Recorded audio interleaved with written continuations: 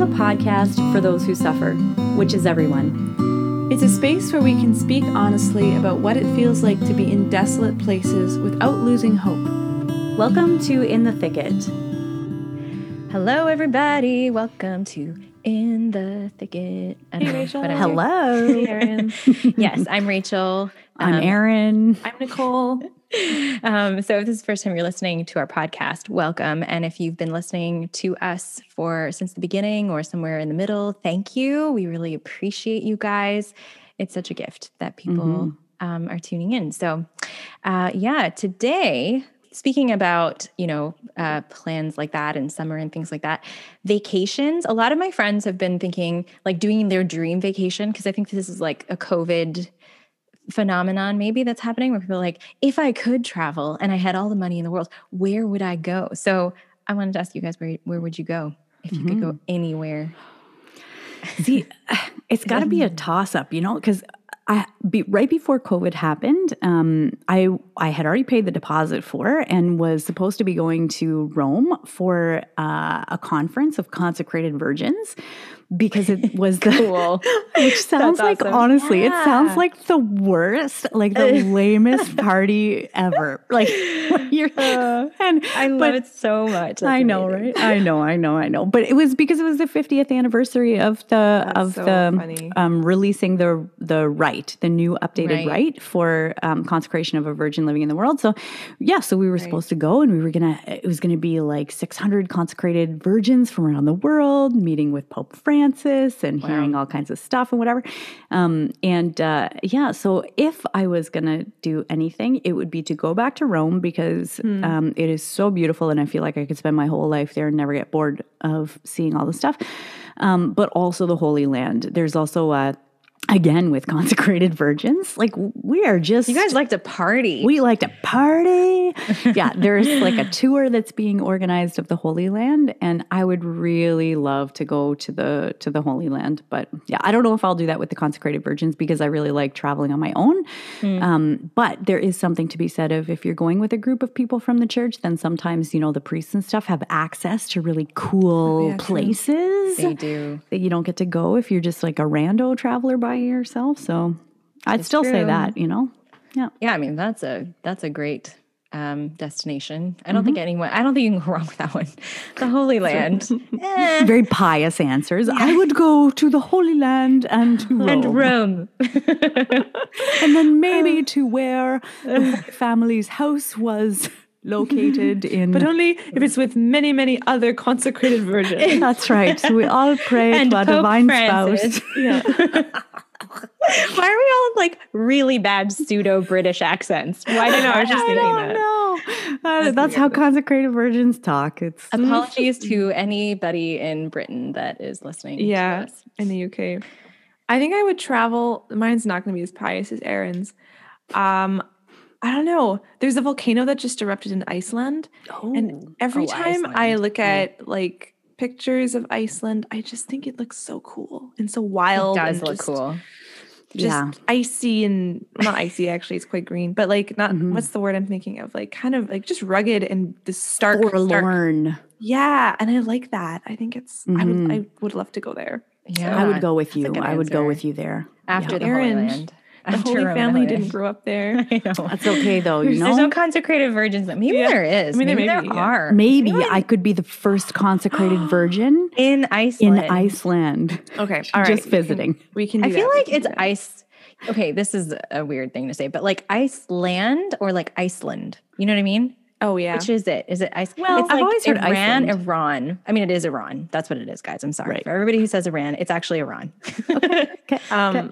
I think it's like, Newfoundland, we say Newfoundland. Oh, yeah. Right? It's just, Wait. I think it's a thing where we kind of go Lund. Although I would say I say Newfoundland. Newfoundland, yeah. Do you say Newfoundland? Newfoundland. Oh, maybe I do say that too. Gosh, I don't know. So, I don't know. Someone solve that for us in So Iceland. if we have or Iceland. any listeners in Iceland, please let us know. Yeah. Yeah, Same and thing with also Greenland, English. because Greenland is icy and Iceland is green. Okay, Right. and So- anybody is Canadian, and or American, that that is a Mighty Ducks reference as well. So Oh, Okay. yes. I did not know that. me neither. You didn't know that? You just No. knew. Well, if you, you got to watch Mighty Ducks. Necessary part of your cultural, your North American culture. Discussion. Anyways, So so where would you go? Where would you go? oh, right. I think maybe I would go somewhere in Africa because I've been to a lot of continents. I haven't been to South America. I've been to Mexico, but I haven't been to South America and I haven't been to Africa. And I would like to just go, I don't know where exactly. I mean, it's a huge continent, so I have literally no idea where, but I would like that. Or Korea, because I just spoke about Korean barbecue in another episode, but I love Korean food. So if I was going to go to Korea, it's not my favorite cuisine in the world. I love lots of different kinds of food, but I would like to go on a food tour in Korea. I feel like that'd be really cool. So Okay. Yeah. I already got to go to the Holy Land just before COVID happened. So I would remember. I would have been super pious also and been like, the Holy Land, I totally want to go there. But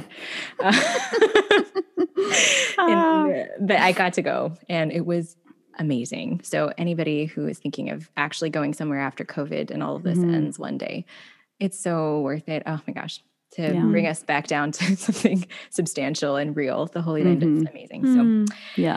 I'm very sorry that I said that in a Valley Girl voice. I regret it. I really regret it. Anyways, we're talking about really important things today, like Divine Mercy Sunday, which is the topic of our episode. Because that was yesterday. I mean, we're recording way before Divine Mercy Sunday, but when this releases, it would have been yesterday. And as a podcast community, we have been praying the chaplet, the Divine Mercy Chaplet, every Friday, pretty much since we started almost. And I gotta say, every time it's my turn to lead, like when it's not my turn to lead, I don't always get to join. But whenever it's my turn to lead, it always is like, oh, right, Divine Mercy, I have to make time for it. And then whenever I pray it, it is like a reset on my day. It's so beautiful. I find it's, I don't know. What's your guys' experience been praying live on Instagram with Divine Mercy? Yeah.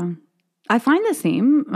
The only, I think, exception to that would be when I'm visiting my sister's house at the time when I'm praying, because then there's like yelling nephews in the background and it's just a little less contemplative. But it's super cute.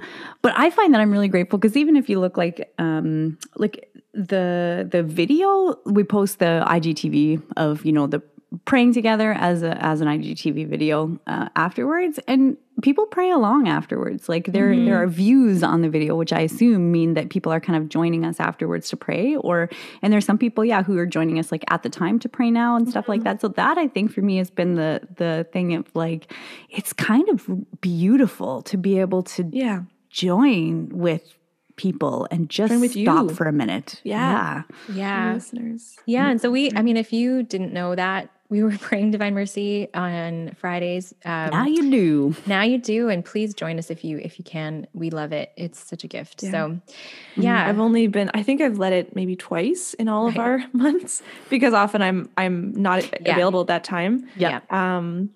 But it's been definitely a blessing. And, I've gone through different phases in my life where I'm praying Divine Mercy like every day and then not at all. And then sometimes on Fridays and things. But whatever, I did notice, especially when I prayed with others, that I've often had good, really like beautiful conversations with the people that I'm praying with afterwards, where it's like, I don't know, just like God is moving. I don't know. I think it's a really powerful prayer that God moves through. So I definitely, it kind of grounds you of like, oh yeah, this is just reality. I think, I don't remember who said this or where I heard this, but somebody said the Divine Mercy Chaplet is like uniting yourself with the Mass, because it's a reminder, like the Mass is this reminder of the suffering, death, and resurrection of Christ. And that is what the Divine Mercy Chaplet is. And so I think that was something that I found really consoling, especially like when we had our more severe, strict lockdowns like a year ago. Yeah. And praying and not being able to go to daily Mass again, but then praying the Divine Mercy Chaplet every day was like this opportunity to kind of unite myself with the Lord in that way. So that's really cool. Yeah, we have our plan while when we're recording this, is to do the Divine Mercy Novena. So we will just have finished that on for Divine Mercy Sunday. So hopefully people have joined us, and our intentions and, the graces that the Lord has for us, is we're kind of experiencing that now, after the novena, because really there are some very special graces. I mean, we're told that even by St. Faustina, right? For those who pray the chaplet, for those who contemplate God's mercy and his merciful heart. And that's kind of what we wanted to do in this episode, is just sit with that reality, with the merciful heart of God, with the incredible gift that is God's mercy to us. In thinking about sort of divine mercy and the tradition that comes from St. Faustina, really, in God's conversations with her, I've had a very interesting relationship with her, because I don't know if you guys have read her diary, and I haven't read her whole diary. I've just read like bits of it, but it was super hard for me to read when I first encountered it. It was like, it felt just really harsh. Like, it just felt like God was being so harsh with Faustina, and it was odd. I couldn't enter into it at all. And then I went through some experiences of really, really deep suffering in my life in the last few years. And suddenly I understood, like, and I don't even know, I can't even explain it, but it's just like, I opened up the diary and I started reading, and I saw myself in her in some ways, not like because I'm so awesome and holy, but mostly because I'm human, and I'm a daughter of God. And then God is like God. You know what I mean? In Divine Mercy, like in her writings, it's like, man, it's kind of like Job. It reminds me of Job. It's like the bigness of God and the littleness of us, and the comfort that's sort of in that, and the call to sort of lose ourselves in that, which isn't necessarily a reflection specifically on, mercy, but I think it kind of leads into that, because mercy is God condescending in a way to us. Like, we don't deserve the love he has for us, and yet he has that love for us anyways. And that's so mind-blowing, and it should be mind-blowing, So that was part of actually what led me to this podcast. The idea for this podcast was connecting with Faustina and suffering through the lens of divine mercy. So I think I'm still on that journey. But what about you guys? How has this, how's divine mercy for you, Erin? What's it been like for you? Yeah, I have not read the Diary of St. Faustina. I've read parts of it, kind of similar to you, but I think even just thinking about this episode, it kind of makes me want to go back and read the whole thing. Part of it, I think, is because it's such a big book that it's like, I feel like it's intimidating a little bit, in the sense of the commitment that's required for it, Totally. Even like, because right now I'm reading the Brothers Karamazov, which is like a big book, and even for that, and it's just like bedtime, recreational reading. Even for that, I was like, whoa, do I really want to commit to like this many pages, Right. Anyways, and I'm glad I did, because it's a good book and I'm enjoying it so far. But I feel like it's kind of like that with the diary too. So it's made me, like, I'm going to go back and read it now, I think, the full thing. But I've used parts of it even in retreats, like where there's one part where it's just kind of I think it's like a blank page, and she just writes like my will on it, and then she crosses it out in a big X, just, as a way of really, like crossing out like her own will, to let the Lord's will live in her, like, so that her will would become the Lord's. Yeah. That's a great idea. Yeah, right? That's what a practical, like, as humans, like, we need concrete things. Yeah. Like, if you're It's struggling very to surrender sacramental. stuff, we can do that. Write down a list of all the things and then cross them out. That's such a great idea. I love that. Yes, and then cross them out. too. Yeah, it's true, because it makes like visible and invisible, like the interiority of what we're trying to do, and then to like put it in and then put it somewhere, like in a frame or something like that, Yeah, or just burn it and get rid of it. Yeah.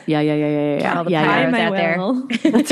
That's right. Yeah. Anyway, okay, sorry. Yeah. So that's my connection with St. Faustina, I think. But my connection with Divine Mercy in particular is like John Paul II was, he was the Pope when I kind of came back to the church, and I felt like a daughter of his, even though I think most people kind of felt that way, you know, like there's this deep connection to this man who is so fatherly and so holy and so good. And then I remember the day that he died, and like sitting on my parents' bed because they had a television in their room and just watching, just weeping because this father of mine has died. And that was my first experience of any pope dying in my whole life, because he became pope in 1979. I was born in 1980. So, so it was like a big deal, you know? Yeah. How about you, Nicole? Yeah, I think, you know, I first was like, I don't think I grew up praying the Divine Mercy Chaplet from in my young little years, but there's a lot of Polish folks in Winnipeg and Ukrainians as well. And I think that I remember different, I don't know, prayer groups or youth groups or something, and that I was introduced by these communities to the sung Divine Mercy Chaplet. Mm-hmm. And so I still, in my mind, I'm like, it's supposed to be sung. No, like not that one. It's like that's like a modern one. It's like for the sake of his sorrowful passion. Oh yeah. Have mercy on us and on the whole world. Yeah. Oh, yeah. And it's so beautiful. And so I think there's like a mournfulness and a trust in that, in the music of it. And so still, I think that's what I think of in the Divine Mercy, of this sort of just like experience of singing with these people, and it's sort of somber and yet there's like a joy in it, you know?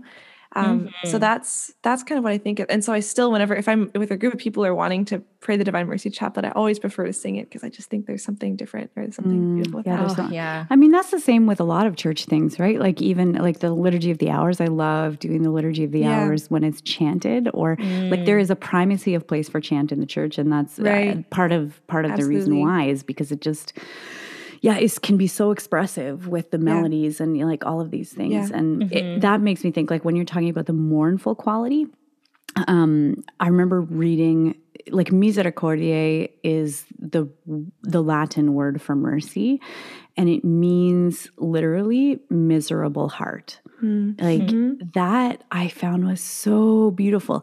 But I don't think it means literally like you're sad. Like you're sad and then God's like, oh, be miserable. Yeah, that's right. Yeah. It's like, when sorry you're feeling sad. Yeah. But it's like more related to our condition, you know, like that even like regardless of whether I'm feeling consolation or desolation, my condition is miserable because I am under the effects of sin. And it doesn't mean that there's not joy or goodness or, you know, anything like that in my life and in the experience of life. But it is a reality that always in relation to God, I am in need. Yeah. And he wants to always, in every moment, respond to that need. Totally. You know? Yeah. And I think that's made really clear in her writings too. You know, I read, I bought her diary, years ago, but I hadn't read it for a while. And then I was going through a really, really difficult period of life several years ago. And I started reading just a little bit of that in my prayer every day. And it was this experience where I couldn't understand everything she was going through. You know, some of it was kind of beyond me, and it was sort of very spiritual or very, you know, but then there were moments where I was like, she gets it. No one else gets what I'm going through right now. And it was a time where I was feeling really alone. And it was like, I had this sister who was like, okay, it's okay that I'm feeling this, because someone else, she's a Canaanite saint and she felt like this too. So it's okay, you know? But that sadness and that just really be like, this is a fallen world. Like there's a lot of suffering. It kind of sucks, you know? Yeah. And my own sin and everything. Yeah.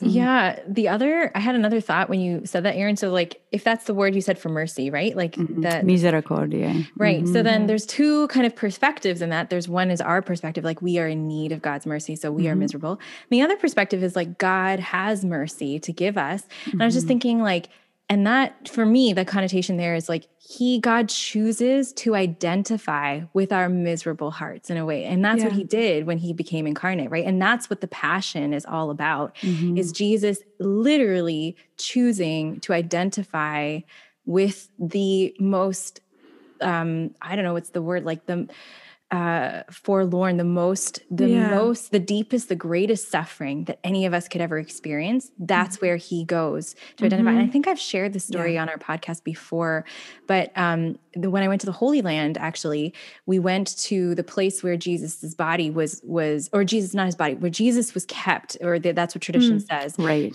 Like he was imprisoned before his crucifixion. Before scourging, yeah. Yeah, I think after his scourging. After scourging, but before before the crucifixion. And when we were there, this actually Polish priest was asked to pray like with us and for us. And so we were all praying together, but he was the one sort of praying on behalf of all of us. And they read out this psalm. I wish I could remember what psalm it was.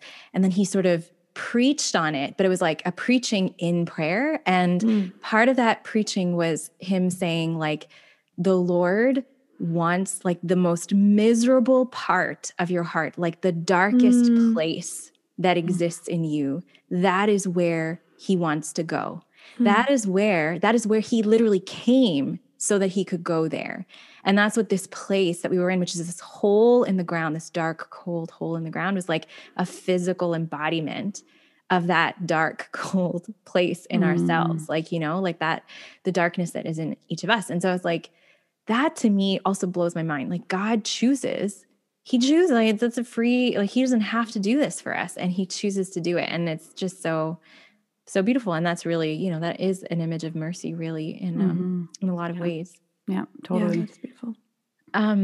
Yeah. And I wanted to know what, like, I was sort of thinking about my own personal experiences of God's mercy, and we're talking here mercy in a broad way, because we can experience mercy as literally like, I'm a terrible sinner, which we all are in some way, shape, or form.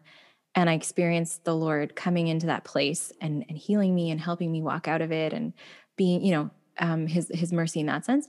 But it can also just be an experience of like, God loves me and I don't deserve it. And yet he loves me. And just that experience of like, wow, I'm so like gratitude, that deep gratitude of the love of God. I think broadly speaking, we can think of that in this, in merciful sort of terms. So have you guys, what comes to mind when you think about that? Yeah. Sorry, go for it, Erin. I think for me, it's actually really difficult. And sometimes I find it actually hard because people will talk about the mercy of God and like the goodness of the mercy of God and like things. And this is all very, very true. But it's one of the places where I still struggle all the time. And I've had experiences of his mercy. Like my kind of coming back to the church was in confession, which is like the place of, mercy, of his extension of mercy. But I think it's like my own self-sufficiency, and I like being good at things. And I even had kind of an experience this past week of that I think is like a mercy from him, like of things that I've struggled with having like chronic illness, and with like even like the episode that is coming out 1 week after this is on suffering and self-worth. And I know I shared in that about my own issues with like weight and body image and things like that. And there's like a place of me that is still prideful. Like I have so much pride, and it's mercy and pride don't coexist. There is a reception of mercy that requires a humility, like a humiliation. And that was one of the things that I really kind of realized that I needed to confess and to keep confessing, is like my own, I don't think I realized how much my own pride had entered into my own like physical condition. And like I want to be able to do things, and it's so hard to let go of not being able to do the things that I want to do, or not being able to control like, what my body looks like, or any of those things. And so mercy is like a struggle, like it has to be received. It's something that has to be received. And so I think it's good. Like it's been good for me to realize that's okay. Like that there's not a withdrawal of mercy, even if I am reticent to receive it, or I'm not able to receive it as fully as the Lord wants to give it to me at any particular time. Yeah. And that even like, it might be a reception of mercy to whatever degree that you're able to even see what you're describing, right? Like that you're able to acknowledge what you're saying. Like that in itself is receiving the Lord's mercy in a certain way. And it's even like, just to point out too in confession that I like, there is a realness of confession. I've encountered lots of people who've sometimes said like, I'm hesitant to go because I know I'm just going to do the same things again and stuff like that. And it's like, I always, I feel like I can say, just go, just keep going and keep going and keep going, because my own experience of that has been like, the more I go and the more I confess these things, which is why it's such a mercy to like realize this about my own heart and what I'm hanging on to, is because then I can bring it and verbalize it in confession. And through that, like bringing it to him, he's able to purify it and to like take away that, pride or that struggle or whatever, So it is a good thing. You're right. It is a mercy to just realize those things. Yeah. I feel like a bobblehead. I'm like nodding so much. Like, yeah. But it's true. It's so true. Yeah. Yeah. How about you, Nicole? Yeah. It's interesting. I had one kind of specific experience, which I'll share, that came to mind. But even as you're speaking, Erin, I'm like, oh yeah, there's like complexity of what qualifies as experiences of mercy, and like, so I have, when I was in my early 20s, I think I was just coming to a place where realizing that my faith was a lot based on just trying to know all of the Catholic things and be able to articulate them in sort of very intellectual. And I feel like I was kind of a jerk a lot of the time, and just like, just not, there was something missing, and I didn't realize that. And but noticing that other people in my life, they seem to be, they weren't as obsessed with trying to look like perfect Catholics all the time, but there was something more real about their faith and their relationship with God. And I wanted that. So I started praying. I remember praying every day, like, God, make my faith real. Make my faith real. Please, God, make my faith real. And didn't really know what I was asking for. And then there was this one day where I was just, I don't remember what I was doing. I don't know if I was trying to pray or just resting or whatever. Anyways, at home, and it was like this instant where I felt like I saw myself as God sees me, which was like the fullness of all of my, I mean, this is not quite as God sees me, but like as I am, I guess, which is like the fullness of my sin, and just realizing like all these ways that I am awful, and all of this stuff. But in that exact same instant, not a moment later or earlier, in the same instant, it was this experience of just how incredibly loved I am and how I'm totally forgiven of all those things. And it was really profound. And I just started like ugly crying. And then I remember my mom running in and being like, what's wrong? What's going on?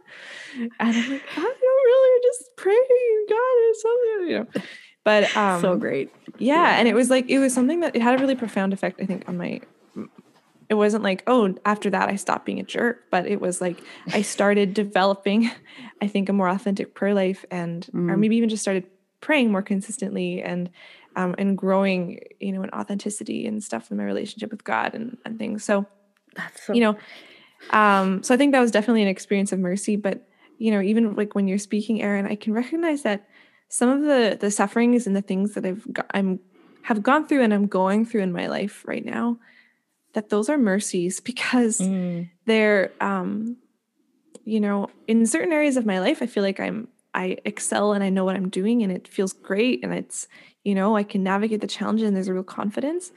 And it's so easy to be tempted to pride in that and think that I'm so great, and that, that this is like not recognizing that that's a grace, and so it's really balanced out in other areas of my life where there's tremendous uncertainty, and it's a real suffering, like it's a real cross. But I think that is in itself a mercy, because it's like, the Lord protecting me from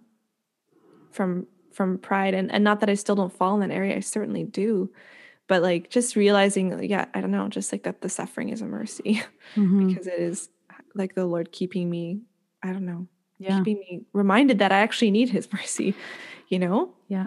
It's kind of like St. Alphonsus Liguori in Uniformity with God's Will, like such a great book. But he talks about that in that all things that the Lord sends to us is gift, right? Like the things that are, our consolations are given, for encouragement and for happiness and joy and all those kind of things. And then, the things that come to us that are challenging or suffering or things like that are meant to purify us and to perfect us in our love and to allow us to encounter him more and to, we can experience like purgatory on earth, essentially. Like, I mean, I think the Lord's greatest desire would be to purify us during our earthly lives to such an extent that we are immediately with him in heaven, because I don't think he even desires for us to experience the suffering of purgatory, really, But I mean, that it just makes you think of mercy, because in that way, then everything is mercy. Like, is it Pope Francis who said the face of God is mercy? I think so. I think it sounds like he would have. It sounds like him. And also like the year of mercy. I'm wondering if he said it during the year of mercy. Yeah. It could have been. Yeah. But really to look at everything as that, like, it is a mercy when I recognize my own sin. It is a mercy when I recognize my own weakness. It is a mercy when I bear humiliation. It is a mercy when I'm suffering. It is like all of it is mercy. Yeah. Because it is all recognizing my condition, allowing me to recognize who God is. Yeah. It's a mercy, whatever it is in our life that drives us to God every day saying, God, help me. Yes. That's a mercy. Yeah, that's right. I think for me, I mean, like you both have said, I think there's so much that we could count as an experience of God's mercy that way. But I remember in spiritual direction one time a while ago, I had confession, and it was one of those situations where I was like, confessing the same thing again. And I think that day I was just really, I kind of was, I don't know if I want to say, I hadn't given up, but I was like, again, and it sort of was a discipline. I was like, I'm just going to confess it. But I was like, I just feel like this is never going to end. Like, I'm never going to be better at this. And I felt so ashamed of myself, and I remember after my confession, or maybe it was like when I was getting spiritual sort of direction, because it was my spiritual director who was my confessor, he looked at me. And he just literally looked at me, and I don't think he didn't mean to or anything like that, but he looked at me like I felt like Jesus would look at me, And it was like so tender and just, I don't know, just like loving and just accepting of who I was, but also like delighting in me, like not in any way rejecting me. Like, it was just a total reception of who I was in that moment. It was very brief. And I really think it was just a grace in the Lord.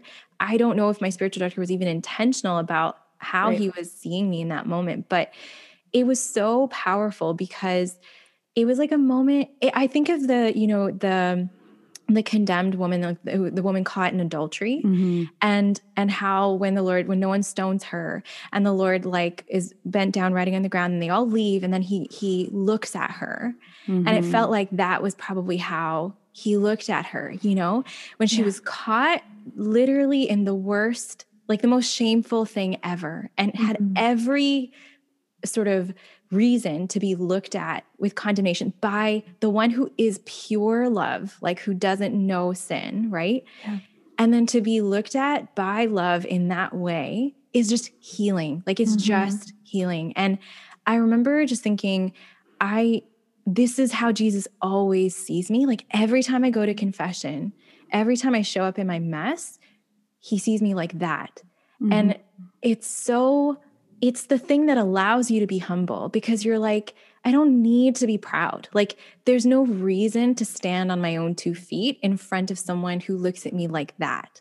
Like, that's just someone who wants to love me. And it's a struggle for me too, like a big struggle for me. But I think I hold that, I really treasure that moment, because I just think it's sort of God peeled back the curtain a little bit for me and was like, this is who I, like, do you understand now? Like, do you get it? You don't have to fight me.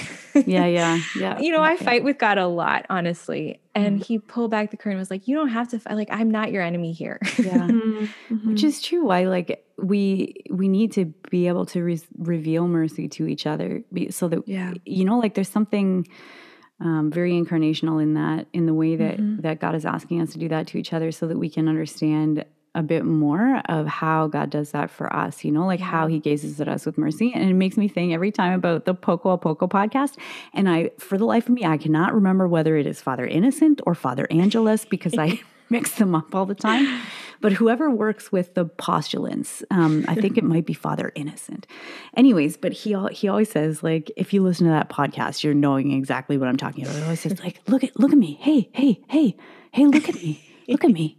So that he can, basically so that he can gaze on the struggles and maybe even the humiliations that people are experiencing with a gaze of love, like and even myself, like those are some of the most privileged times in ministry that I can think of is when I was able to do that because that's not like, I'm sure we've all experienced that when somebody comes to us and they're sharing something that's super vulnerable or like shameful or like where they carry a lot of woundedness or whatever. And like in that moment, in those moments, where the Lord is like, where there's such a swelling up of the heart of love for that person that it's like the desire, it's like sharing that desire of the Lord in some way, like in this beautiful way of being able to like look at somebody and like in total, like in love, and just being able to like see the goodness of the person that is there.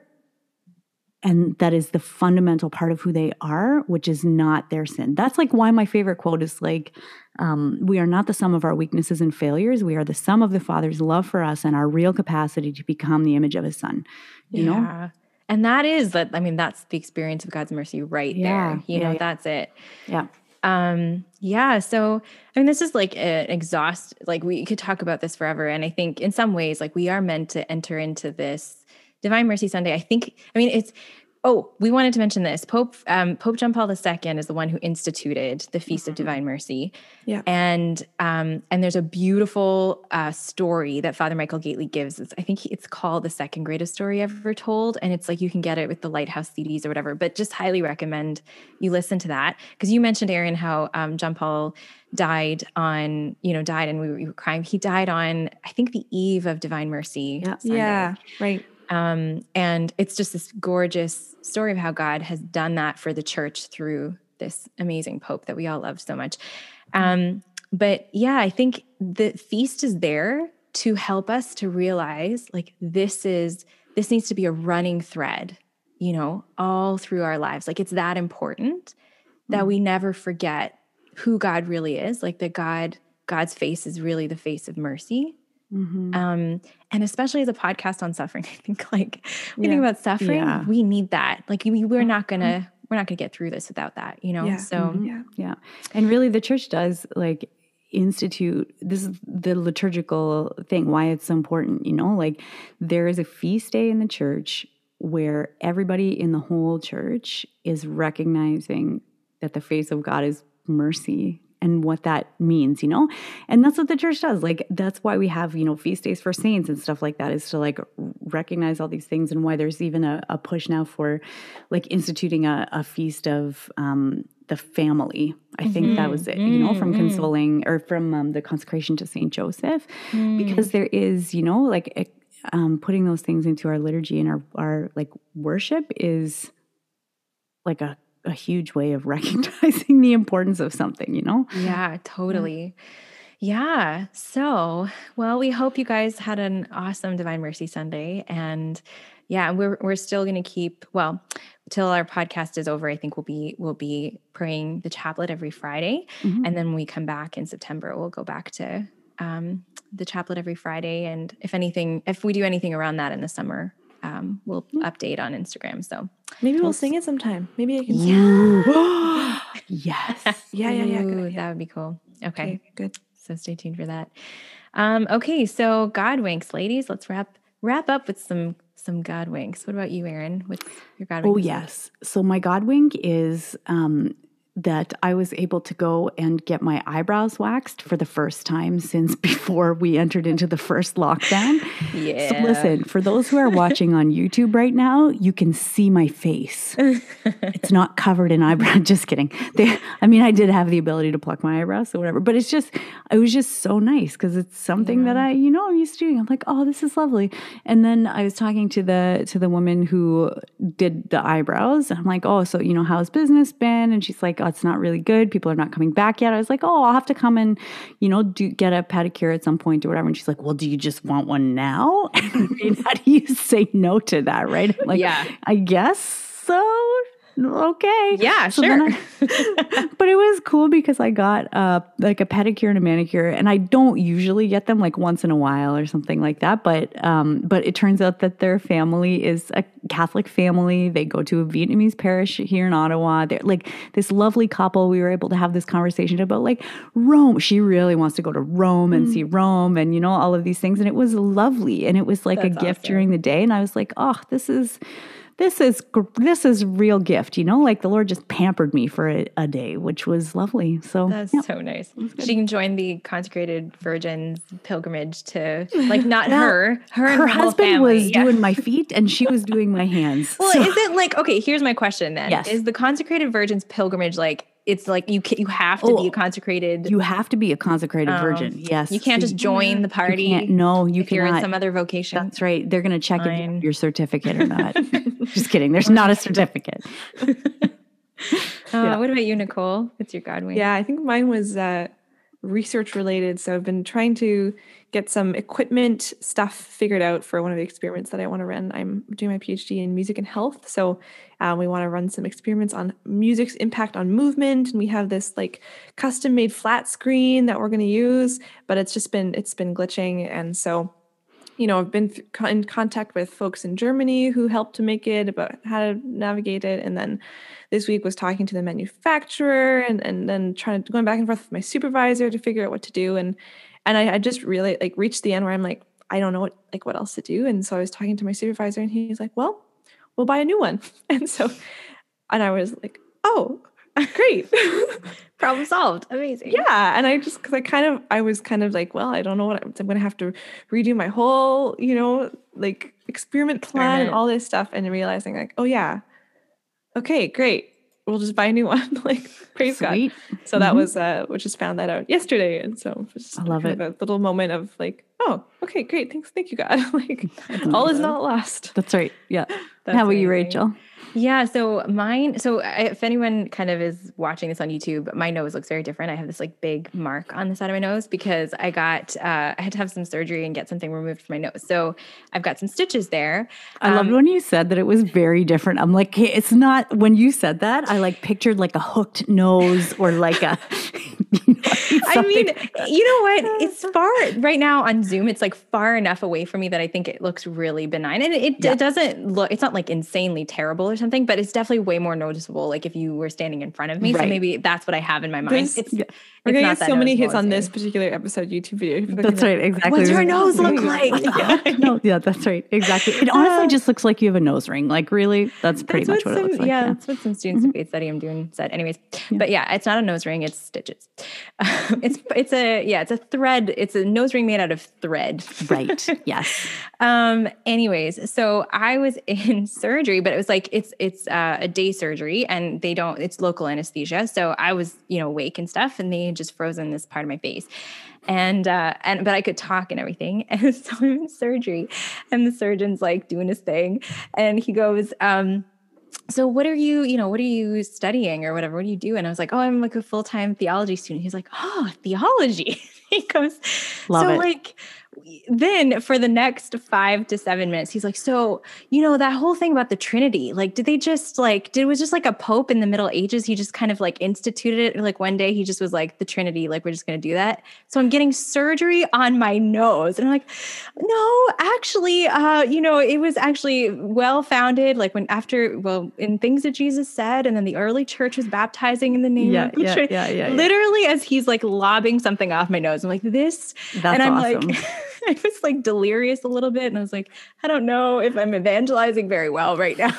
or if this is a heresy, Yeah, because it's involving the Trinity. Seriously, I was like, this is such a precarious situation. That's so funny. So great. And then I came out of surgery and I was like kind of loopy and I was hilarious because my inhibitions were all down. And then I was talking to my brother after it all faded and I was like, what did I say? Like, what did I say? So when I go to my follow-up, I think it was okay, but I don't know. So my follow-up, I'm preparing currently a short paper on the history of the doctrine of the Trinity, which I will deliver to my surgeon. That's amazing. Yeah. So that's my God wink. That's awesome. That's so funny. And on that note, thanks guys for great conversation, and thanks everybody for tuning in. And we'll see you next week. Yeah. Amen. Bye everybody. Bye everyone. Bye. Thank you for joining us for this episode of In the Thicket. If you like what you hear, give us a rating and hit that subscribe button. We have new episodes every Monday with more stories and honest conversations about life when the going gets rough and the hope and humor amidst it all. We'd love for you to join our community on Instagram and Facebook at In the Thicket Podcast. While you're there, let us know how we can pray for you. God bless and see you next week.